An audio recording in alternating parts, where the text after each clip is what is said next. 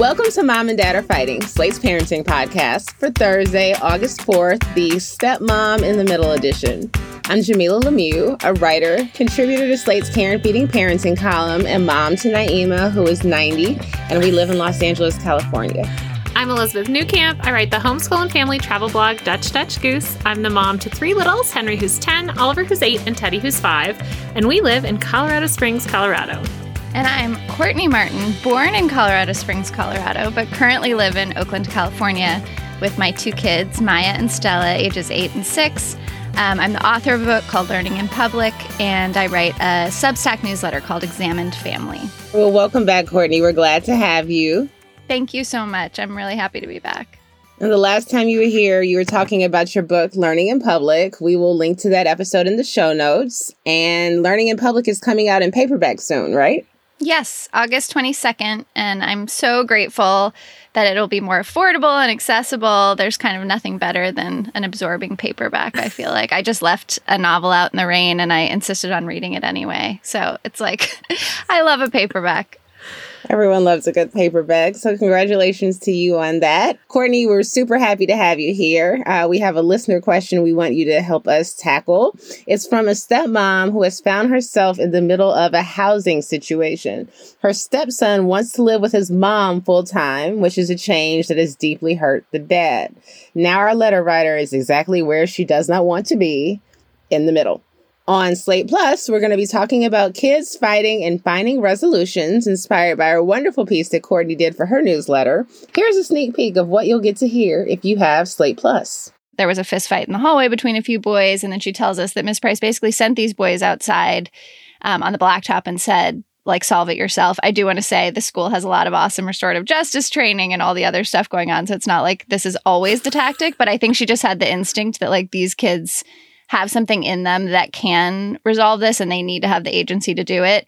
The boys come back with a contract they had created about the way they were going to interact with one another, which was just like wild. If you want a weekly bonus segment from us and your other Slate faves, consider signing up for Slate Plus. To sign up now, go to slate.com/momanddadplus. Again, that's slate.com/momanddadplus. All right, we're going to take a quick break, and when we come back, we will dive into our triumphs and fails from the week. We're back, and we're going straight into sharing those parenting triumphs and fails we love to tell you about. Courtney, as our guest, please do us the honors of going first. Do you have a triumph or a fail?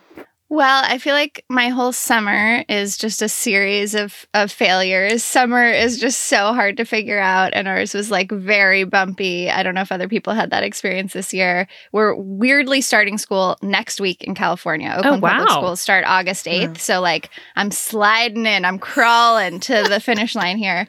And I actually had a moment in the car with my older daughter, Maya. She's 8. She's going to 3rd grade. She's in the back seat and she says, "Mom, I think this year I want to try out for the cheerleading squad." Okay, so you have to know me. I was like a big athlete. I played basketball and lacrosse. I like have been trying to not so subtly turn her into a basketball player during COVID by making her dribble and pass with me in the driveway. And clearly this has not really worked at all. Plus, I'm like kind of a hardcore feminist who is not sure. I understand cheerleading can be athletic, but the idea that my daughter's like first organized sports experience is going to be cheering on other people, probably majority boys, like it just doesn't sit very well with me. But I did a really good job of like taking a deep breath and being like, okay, we could consider that. Like, would you also maybe want to try out for the basketball team? You know what her answer was? No. Another interesting layer of this is, part of Learning in Public is a story of the fact that my 2 white girls go to this Black majority school. And as many people know, when you have theoretically integrating schools, you often have like after school gets super segregated, or like if there's a gifted and talented, that will get super segregated. So in our case, there's no gifted and talented, but after school is this real moment where like the minority of white kids goes across the street to this like arts after school program. And my kids have done that. And the kids who stay are in the subsidized after school program, which is majority Black. And that's where cheerleading happens. So I'm in this interesting moment. Like my triumph is I didn't tell her like, no, you can't try out for cheerleading. Like, I'm not going to have you just like looking cute and cheering for boys. it'll be really interesting to see what happens, because it's like in some, like the feminist part of me is not so into it. The part of me that's like interested in integrating spaces and being like a force for integration is like, this is good. It means like Maya would be one of maybe like 2 white girls on the cheerleading squad and would be at the subsidized after school program at least for part of the week, and like actually be having a truly integrated social life. So guys, it's just so complicated. But all I'm saying is I'm really proud that I didn't just like tell her like she couldn't try out for cheerleading. My parents definitely were of the, you may not try out for cheerleading. Which was okay, because I would not have made a good cheerleader. So I had a bunch of friends that were doing it, looked fun, right? They got to like hang out, and they got to wear their uniforms at school, which I also thought was very cool. Like on uniform, because we had uniform day, I had to wear the polo, they got to wear the uniform, like those kind of things, which turned out to not be good reasons to participate in a sport. But I think it's actually good, because there's like this tryout thing too. And so some of it is like not in your hands. You know what I mean? Right. Are you saying my daughter is not good enough to make the cheerleading team, Elizabeth? Because now I'm going to get competitive about it and be like, I'm just saying you're going to try out and prove Elizabeth wrong. Yeah, go do it. Kidding. No, I'm just saying that I think like if she makes it, great, right? But there's this like gate that you don't have control over. And there's sometimes it's nice to have those gates, because it feels like, well, I'm on the fence about this, but there's this thing that's going to make the determination that has nothing to do with me. And so you've said like, yes, let's try out. This is what you want to do. So if she makes it, you're like, well, great, she made this team, right? And we can be so excited for her in that. But if she doesn't make it, you're not the one who said no, even if that's the thing you wanted to have happened. I don't know. It feels like it's kind of a the only hitch with what you just said is you get to be so excited. I'll have to figure out if I can be excited about. Yeah, you don't think you can just be excited that she got something she wants? I feel like a huge part of. I wish I was a better person, Elizabeth. Part of me feels like I'm just going to be like, really? You're going to like wear this cute costume and I'm going to drive you to like cheer on the basketball team? Like this is, I'm like really being vulnerable here about like my worst, least supportive self. But I am going to have to like get on board. I don't know. Jamila, what do you think? Do you think I'm a monster for not being more excited? You're not. And I would grapple with this too. I have a friend whose daughter does cheer, and I've been kind of like bracing myself for my daughter to be like, me too, you know, because I'm like, I don't know how into that I would be, but I realize a big part of that is my selfish POV, which is I'd rather watch you play the sport, you know, playing. I want somebody to cheer for you. You know what I mean? I want you to be the central attraction. But I will say cheerleading is damn hard work. You know, it is a true team sport. The girls, you know, and other kids that participate learn so much from it. You know, I think it can get yucky and weird when you get a little older, you know. On the adult level, professional cheerleaders making pennies and being sexually harassed. Even in high school, just kind of social pressure around cheerleaders and football players. And what does this mean? You know, are you going to be respected, or are you treated as like a jock's thing? But I think at a very small age, you know, parents can be impactful. You know, you can speak up about things that don't feel right, that feel like you're going into this. The girls are just here to make the, you know, day shinier for the boys. You can challenge that. And again, they just do so much on their own. It's such, you know, incredible gymnastics work that I do think it is worth the little girl's time. Yeah. Wow, you just took me on a journey. I was like, yes, this is why I'm so against this. And then you came back and I was like, you're right. It's just, she's 8. It's fine. And it'll be fine. That is parenting encapsulated. Yes. Yeah, exactly. Yes. Well, thank you all for your support on this. I'll keep you posted. What about you, Elizabeth? Well, I also have like a just like parenting fail, but also then like sort of is the life lesson we want to teach them. I don't know. So we went to Glacier National Park, which was very far from everything. It's far from Colorado Springs, but we drove, and part of the reason we wanted to drive was like to see some of these other places out west that we might not be able to see. We wanted to go to Craters of the Moon National Park, which is like legit in the middle of nowhere. Like you have to drive out. Like it. And it's like volcanic. The kids had a great time. You can crawl around in these old lava tubes, and just like to understand that there was a pretty recent volcano in the United States. Like they trained for moon missions there, like super cool. We went to this experimental breeder reactor, which is like a nuclear reactor from the 1950s, where they actually basically discovered that you can create more nuclear fuel than you consume in energy production. If you don't know what that means, I don't either. Jeff wrote that out for me because I went, visited, still am confused. I think one of the 3 kids grasped it, so that was great. But just like having all these experiences, and part of that was we stopped in Butte, Montana, which is a huge mining town. Sometimes when we stop these places, we don't really have a plan. So we kind of grabbed the brochure and it was like, hey, you can pay $2 to go see this open pit mine. And we were like, all right. So we go, we pay our $2 and you walk through this like glowing white tunnel and you come out and the pit is completely full of water. And there's like, it's like blue, like turquoisey blue. And then these huge yellow, like looks like mountains, but are the side of the open pit mine. And there is nothing. There are no birds. There are no animals. There are like a huge barbed wire fence, like do not go here. And there's a couple little signs and they talk about like, hey, the water is super acidic and there's all these heavy metals in it. So we're there and the kids are asking all of these questions, like, why aren't birds landing here? Like, this is a big thing of water. Why isn't this happening? And we don't really have the answer. So when we get back to the car, we are Googling and I find this podcast called The Richest Hill that's like about Butte, Montana. And so for the rest of this trip, we are listening to this podcast about Butte, Montana and how it is like North America's largest Superfund site because the mining activity, like in 1982, they turned off the pumps in the mining, which flooded like thousands of miles of tunnels that are underneath, including the pit. Well, the pit now is gotten so high that had they not done something, next year it would have run into the groundwater. And the groundwater here is already a huge problem. This pit is so acidic that like a group of Canadian geese landed on it and like thousands of them died almost instantly. Yeah. There's all these articles if you Google it. So I'm sitting here thinking like, okay, we took time out of our vacation to take our kids to this Superfund site.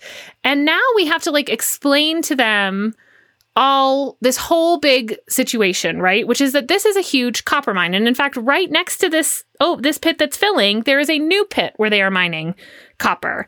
You know, and the kids are like, well, why don't we just stop mining? You know, like, why are we mining like this? And it's like, well, if you want to use a cell phone, you need copper. If you want to run your car, you need copper, right? So like we were looking up things that copper were in. We were, you know, they were like, okay, well, why do we have to do it here? It's like, okay, let's look up the other places. Like, yes, it's happening in other places. And we're also destroying the environment and things there, you know, but having these kind of larger conversations about that, like things are not so easy. Well, I'm just so impressed with the like systemic literacy that you helped them gather from all of that. That's like what I'm hearing is you holding all of that complexity, both like the moral complexity that there's like no simple perfect action to be a moral person in like a neoliberal, you know, like terrible environmental economy, but also just that you like held all the complexity and you let them keep like peeling back the layers through their questions. To me, that's like a huge triumph. That's really hard to do. It's definitely a triumph, but it's hard when they're, you know, laying in bed and like, well, are we destroying the whole world? You know, and it's like, yeah. Good night, children. Good night, children. Sleep well. Enjoy your iPads. Exactly. Use those copper. You know how we saw that mine? Would you like your iPad? Yeah. And I also think it's so great that when you all travel, your kids learn so much, you know, like you really do educational trips, you know, whether that was your intention or not. And I think that's so dope. Like, that's really good. Most kids, it's like, let's see grandma and grandpa. There might be a Superfund site near grandma and grandpa. You can go to. Probably. If you're interested in this, though, seriously, The Richest Hill is really interesting, particularly the first 5 episodes that kind of just talk about how we got such a huge copper mine into a pit. Like, I just found that thoroughly fascinating as something I had not really given much thought to. So, anyway, Jamila, how was your week? Well, week was fine. So my fail, it's not a tremendous fail, but I did manage to ruin a little bit of a surprise, well, a big surprise, for Naima. So Beyonce's new album came out on Friday, and about a week before it dropped, I think on TikTok or somewhere, she released like the list of songwriters. And my friend saw it and he sends it to me like, is this Naima's dad? And so I listed as a songwriter for one of the songs. And so I hit him immediately. I mean, he has a pretty distinct name. I'm like, bro, is this you? And I've never mentioned this before, but Naima's dad, or maybe I have in the past, but Naima's dad is a rapper and producer. So he makes music. In addition to having a regular job, which I've always respected and thought that was really great, that he was able to balance, his passion and, make money doing it because he's signed to a record label, but while still having, a job and like being realistic about, music and all that stuff. And so I was like, is this you? And he's like, yeah. But like, there was a lot going on. So like, we didn't get to talk about it and I didn't ask any other questions. And I was like, wow, it's amazing, And so fast forward a couple days, Naima's back with me. And we're going to the movies. And I'm like, so Beyonce, right? That's crazy. And she's like, what do you mean? I was like, your dad? And she's like, huh? And then it occurs to me that he had not told her. Oh, no. And so she was like, wait. And I was like, and she was like, well, Daddy told me that he was working on a song with somebody that was top secret and he couldn't tell me who it was. And I was like, oh, okay, well, pretend I didn't say anything. So I did ruin the surprise for Naima a little bit that her dad was on the Beyonce album, but she was still very excited, because he didn't say anything. She was with him. So I was like, well, he'll tell her, like he knows I know. Yeah. It's been released. This is not a secret anymore, but he waited until the album like came out and, he posted about it and stuff. And it was still very exciting, very happy and proud for him. And of course, it's huge for Naima. You can hear his voice on the record, so super cool moment. Naima's a huge Beyonce fan. So like to combine Beyonce and Daddy is just too much to handle. This is unbelievable. Wait, was he mad that you had told her? Was he planning to like reveal it in a certain way? He didn't say anything to me. I don't think he was upset. There was a lot going on. He lost his father-in-law this week, last week. So that was more of a focus for everyone, I think, than, the big exciting news. But I think he was just planning on telling her like when it was out, as opposed to me like a week later being like, so, or a week before. But either way, he seems very happy and excited about it. And so does Naima. So it all worked out well. Oh my God, I am like freaking out. Which track is it? Cozy, the second song. That's everybody's favorite song. I know. It's crazy, right? Oh my gosh. That's amazing. That is wild. I also love when you tell the story, you're like, so then I was like, hey, like, I saw your name on this, like, you did this, and then we didn't talk about it much, and blah, blah, blah. I'm like, I would have just been, like, freaking out telling everybody if I had ever procreated with someone who worked with Beyonce. I would be, like, freaking out. I am so impressed. We dated when he was a struggling artist, if you will, and, I've dated a lot of starving artists, so it's very nice to see somebody like really do the thing. Yeah. I'm very proud of him. That's amazing. That's amazing. I do feel like he shares the blame with you because a little text being like, I haven't told Naima yet, right? Like, yeah. That would have helped. That would have helped. Like, hey, you obviously know you have this great relationship. It might come up. So I don't feel that you should shoulder the entire I know. No, or when you guys chatted about it, he could have said like, "Hey, just so you know, I want to tell her." So yeah, I want to be the one to tell her, or I haven't told her yet, or she doesn't know. you know? Oh my God, I'm also now thinking about all the kids who are going to think Naima's lying because I feel like that's the kind of lie that like you go to school and you're like, yeah, my dad helped produce that Beyonce track. People will be like, yeah, and my dad like, did this whatever thing that of course my dad didn't do. Like it just seems like too good to be true. It is a classic playground tall tale for sure.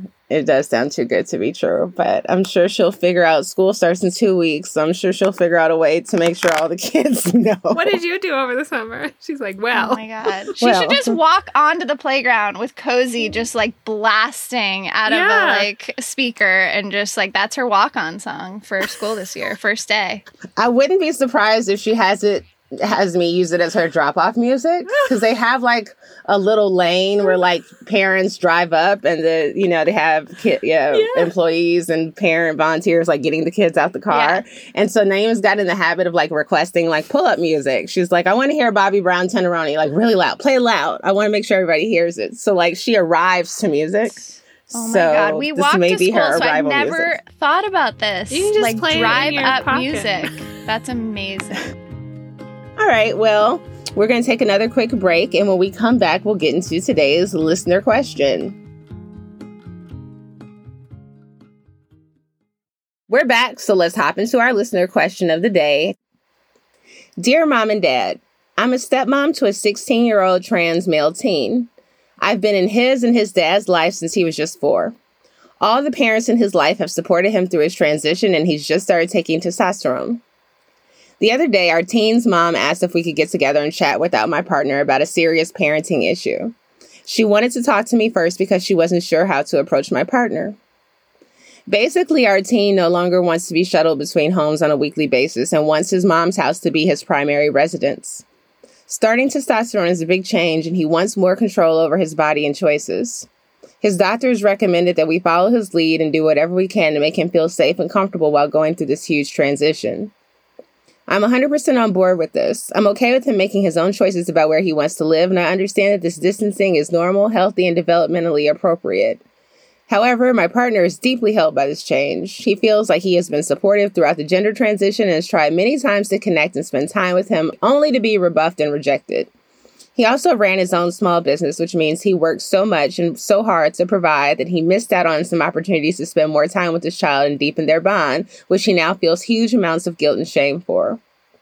My partner and his child are very similar in that when they are hurt or feeling hurt, they shut down and get stubborn. Neither will budge because they are waiting for the other person to make the first move. I'm afraid this is going to lead to a larger and larger estrangement, and I fear I'm going to have to take the role of mediator between the two for the foreseeable future. I'm in therapy and encouraging my partner to seek out therapy as well to help cope with these painful emotions. Besides therapy, how do I best support my partner, my stepson, and myself? Any advice or insight would be extremely helpful. Courtney, what do you think? Oh, I just my heart breaks for this whole situation because it's so complex. And I think there are many times when I watch, for example, my husband and my older daughter who have some similar emotional, they're both kind of emotional black boxes. You don't know what's in there and they're very stoic. I've had all these experiences where my older daughter will look at me and she's tears filling her eyes, but she'll be like, I'm fine. I'm okay. And I'm just oh my God, you're not okay. And you're just like your father. And so thinking about the two of them and their relationship and the way in which it's actually much easier to be in relationships oftentimes with someone who's unlike you because you can push back against each other emotionally and one of you will be open, one of you is closed and you can kind of work with that. But I think when there are two people who are so emotionally similar, I just really worry as I watch them and I think about their relationship as it evolves is how can they keep their dynamic open? I think my biggest takeaway, which is not going to be particularly comforting, is just serenity. They have to be on their own journey about that. And there's only so much she can do. And it does sound like she's done quite a bit to be so kind and patient and recommend therapy and all the things.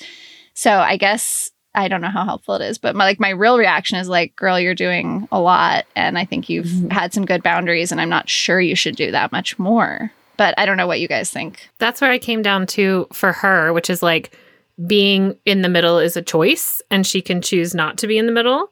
And I think that she can choose not to be in the middle and still be a loving partner and be supportive and kind of be nudging him, her partner. She can also be a loving stepmom at the same time and finding ways for her to connect with her stepson and being there for him, right? And providing those opportunities the partner or the stepson want to also participate in whatever she's doing without it being like, I'm going to bring you together and I'm going to negotiate that, or like, you need to get together. The unfortunate news for the dad is that, like, look, that whatever damage was done, whatever has happened that you weren't there, you're going to have to do the work to get it back, because you've now got a teen son who is going through a lot. And it's kind of not his job. Like, yes, it would be great if he also wanted this, but I would say his plate is full. And so it is your job as the adult in this relationship to figure out how to be there in a way that he needs you to be there. And you may have to just ask that question. And it may be that I need space, and that can be a really tough, option. And I think that if that's the answer, then you have to continue to present yourself like, how can I provide the love in a way that you need it? And I talk a lot about the love languages, because I think we get off base because we're providing love in the way that we feel love. And to provide love to someone else is to say, how do you need it? And then provide it that way, even if it doesn't come naturally to you.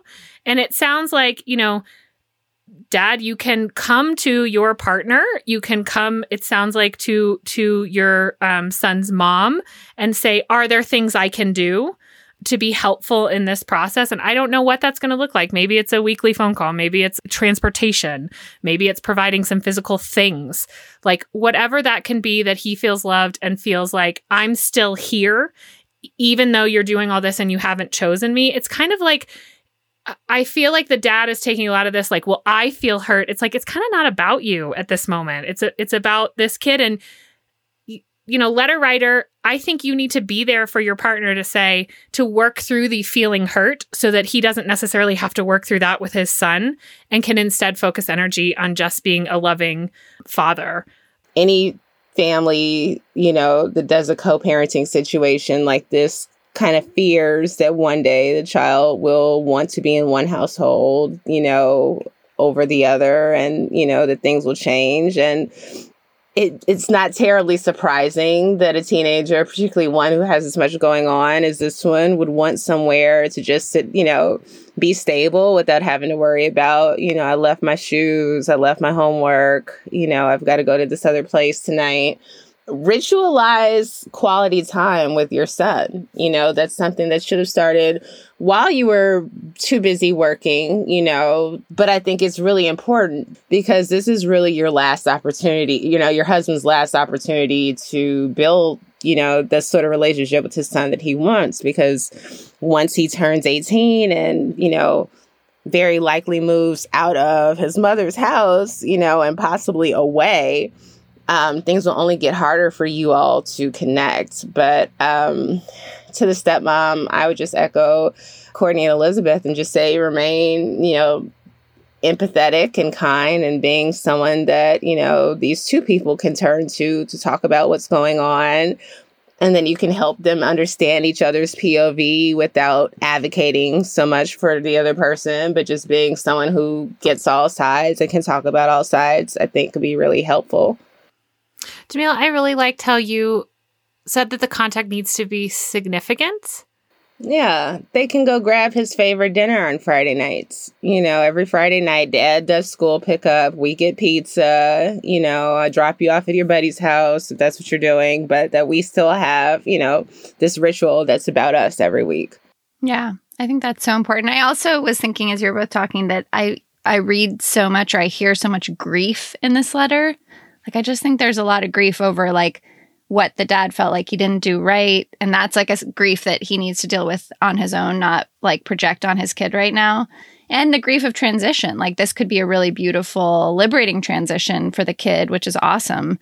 But it doesn't mean it doesn't go with some grief for him and the people around him to be like, wow, this is like a big shift, and this is going to be really different than we imagined. And so I guess I just wanted to say, I think there's like a big capital G grief thing going on here too, which is not the stepmom's job to deal with, but, maybe she could just have some serenity knowing that that is deeply under this whole thing. I also just want to add quickly, I think it's great, letter writer, that you've encouraged your husband to seek therapy. And I think that's something you should, continue to encourage him to do. And it also may be useful for there to be some family therapy, with your husband and his son. And I don't know if it would need to be the three of you or just the two of them. Perhaps the two of them would be, ideal, so that they can talk through some of their issues. And I would hope that your stepson is in therapy himself, considering everything that's going on, because I think that'd be very helpful and supportive for him, during this period. But, getting the two of them together to talk with the professional could really help if it's something that your husband would be open to doing. All right. Well, Stepmom Mediator, we hope that this advice was helpful. If anyone else out there has ideas on how to help out, write to us. You can also send us your own parenting questions. We can be reached at momanddad@slate.com. That's it for our show. We'll be back in your feeds bright and early on Monday. Courtney will be joining us to answer another question. And of course, we'll have recommendations. So be sure to tune in. While you're at it, please subscribe to the show and give us a rating or review on Spotify or Apple. This episode of Mom and Dad Are Fighting is produced by Rosemary Belson and Christy Taiwo Macanjola. For Courtney Martin and Elizabeth Newcamp, I'm Jamila Lemieux. Thanks for listening.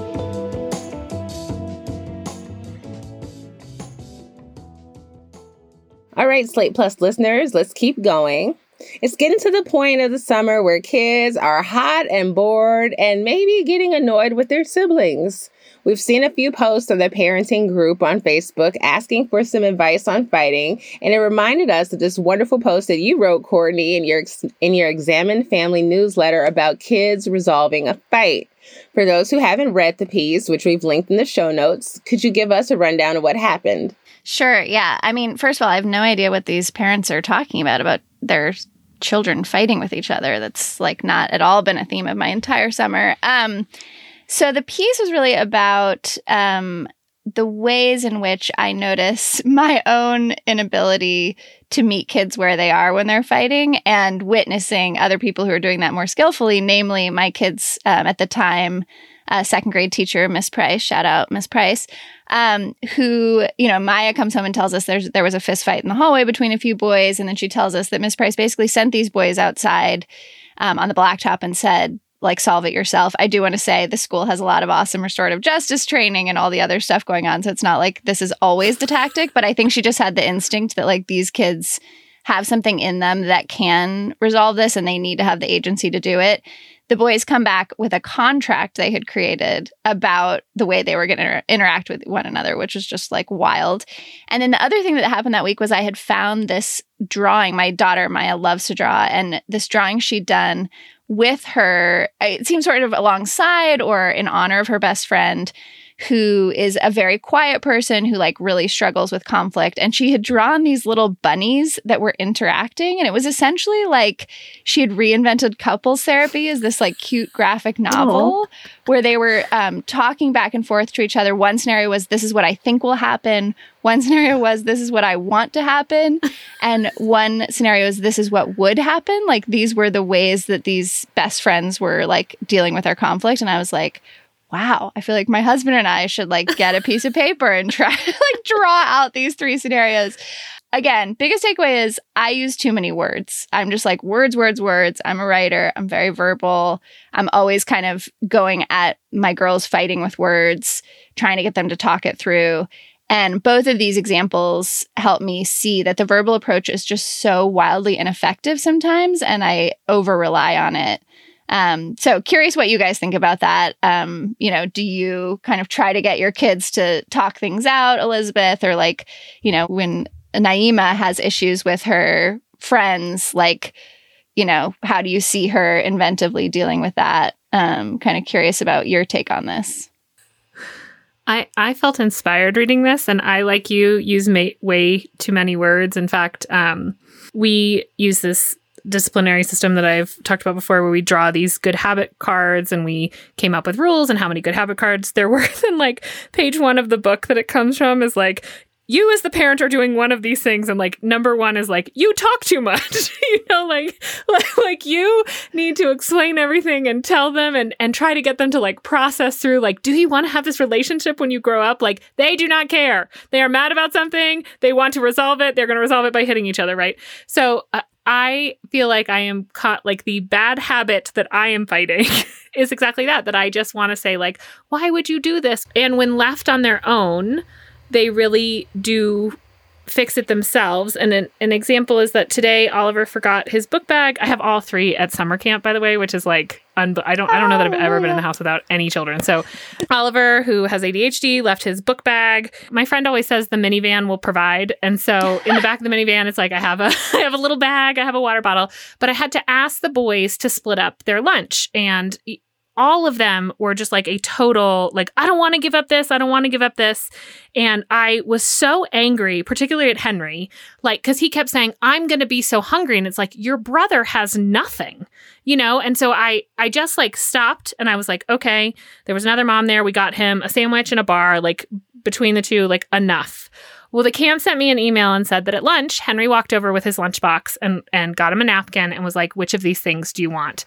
And I'm like, my instinct was just to be like, you are a terrible person. Like, why are you being such a terrible person? When in fact, like in that moment, he didn't want to give up the stuff because no one wants to give up half their Cheez-Its, you know? Like, that's not a fun thing. But they know the right thing to do. And without me there, they may be more likely to do that. And that's work. It's not like you said, it's not like this happened on their own. They're not just sending any two children off like, well, go work it out. But kind of trusting some of that and knowing that like it's in a supervised space. I don't know. Jamila, your house is Naaman never fights with anyone, right? Of course not. I don't have as much experience with mediating conflicts for Naima because she's my only child. What happens more frequently is, me doing the work of helping her process something that happened at school, so I get the story of the conflict between her and whichever bestie. And, we talk a lot about empathy and thinking about her friends' feelings. I really loved your post, Courtney. Your daughter's picture is the cutest thing. Can you believe that? It's so cute and so intelligent, like it's just so sophisticated. This is your 6-year-old? This is my 8-year-old. It's still incredibly sophisticated thinking, like this is what I think will happen. This is what I want to happen. This is what could happen, like we're examining all the possibilities here. Ultimately, what I want is for you and I to say sorry to each other. Also love that you linked to the RMI Institute for Emotional Justice, which took me on a little journey because I hadn't caught up with Esther in some years, but I've worked with her on some stuff in the past, and she's just so incredible. And the work that she's done to bring the concept of emotional justice, which is largely used to help understand gendered and racial harm. But it's incredibly important for kids, I think, to have a concept of emotional justice, that like, it is well with my feelings, like that we care about how I feel inside. We care how other people feel inside, and we're going to attend to that. And so that's essentially what I try to do with Naima, that we talk a lot about feelings. We talk about our feelings. We talk about other people's feelings. We are constantly talking about feelings. And Naima's very, very clear that her feelings matter. And she's really, really articulate, and she'll say to me, I'm just a little girl. If she feels like I'm being too heavy-handed in my, criticism of her, or she'll say, I'm just a child. I'm just a little girl. I love that. That's so sweet. I mean, we all need that reminder, right? Yeah. Sometimes that we're the adult here. Elizabeth, Definitely. you were also making me think that I think one of our jobs as the parent, as always, is to like notice our own, sort of like triggers and projections. And for me, I notice with my kids, for the, parents that are thinking about sibling fighting, I was a younger sister. And so I have this extra layer of like protection for my little one, Stella. And, sometimes I think it's warranted because I do think you have to look out for the little sibling. And I think there are horror stories of older siblings like really terrorizing little kids. And we kind of make fun of it, but actually like it can cause some long-term damage if little kids feel dominated all the time and like they, and even worse. So I do I do have a little extra love for Stelly sometimes in the fights between my two daughters, but I also have to like see that that's about me and my own like little sister identity, and that's like what I identify with more. And in your story, I was also thinking about it. I get caught up in like my kids being good, you know, like your thing of like, be a generous person, be a kind person, be a good person. Like I can get way too into that. And I'm like, they are generally kind. And this is about me. This is about me wanting to like, you know, wear the gold star of like, I'm a good person. And I think, you know, there's race in this too of like the good white mom who's raising a good, you know, kid. And like, that there's just a lot in there that, of course, you know, when you're in the minivan in a heightened moment of just trying to get your kids some food, it's hard to unpack these layers. But, you know, stepping back every once in a while and being like, okay, how much of this is about my need to be seen as good or my like little sister shit that's really not about what's happening between them. Yeah. Well, Slate Plus listeners, thank you so much for your support. As always, we really appreciate you and your patronage of the show. We would love to know how your kids are resolving fights. Got any tried and true tips to keep them from breaking out in your house in the first place? Send them on over. momanddad@slate.com. Thank you again for joining us, and be sure to join us on Monday for a regular show and Thursday for another bonus segment. Bye-bye.